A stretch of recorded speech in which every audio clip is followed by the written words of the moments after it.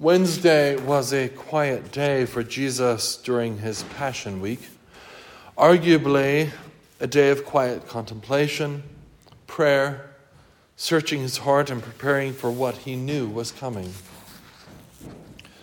It is a day that commentators on this week tend to use to focus on Judas and his betrayal, for it seems that Satan first entered Judas before the Passover meal, perhaps on Wednesday night. Thus, this day is often called Spy Wednesday. I'd like us to go back in the gospel record to just before Holy Week, when Jesus was having dinner with his disciples and with Mary, Martha, and Lazarus. 6 days before the Passover, Jesus came to Bethany. Lazarus was there, the man he had raised from the dead, so they made a dinner for him there. Martha served, and Lazarus was among the company at table with him.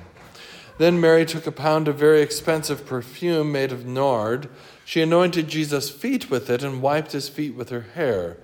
The house was filled with the smell of the perfume. At this, Judas Iscariot, one of his disciples, the one who was going to betray him, spoke up. "Why wasn't this ointment sold?" he asked. "It would have fetched a year's wages. You could have given it to the poor." He didn't say this because he cared for the poor, but because he was a thief. He kept the common purse and used to help himself to what was in it. "Let her alone," replied Jesus.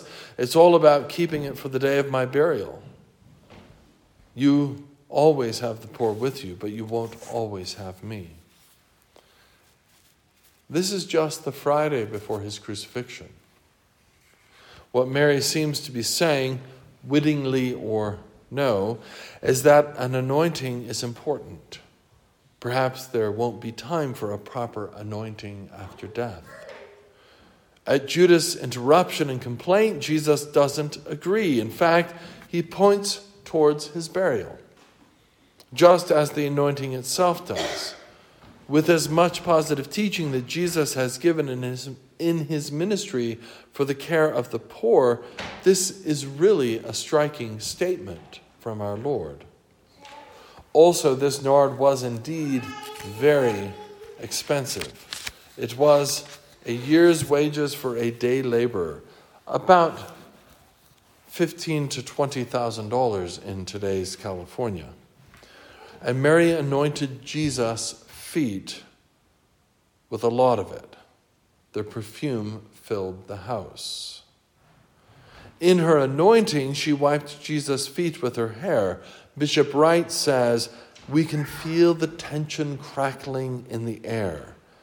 Mary would need to let her hair down for the purpose. That's roughly the equivalent at a modern polite dinner party of a woman hitching up a long skirt to the top of her thighs. You can imagine the onlooker's reaction. Had she no shame? What was she trying to say to Jesus, to the onlookers? Jesus counters all that tension and concern with his comment, "Let her alone. She has kept this for the day of my burial." There's a lot of mystery here.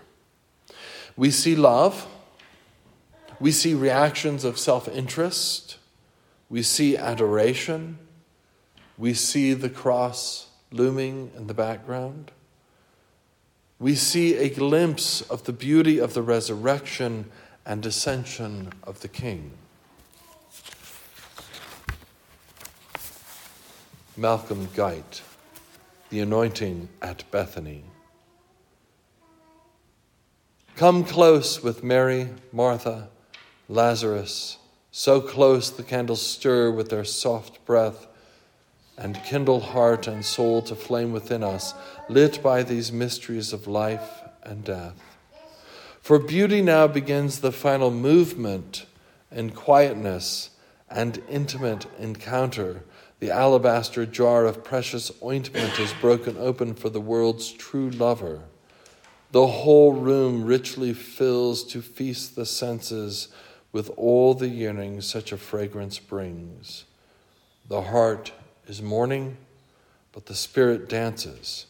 Here at the very center of all things, here at the meeting place of love and loss, we all foresee and see beyond the cross. Amen.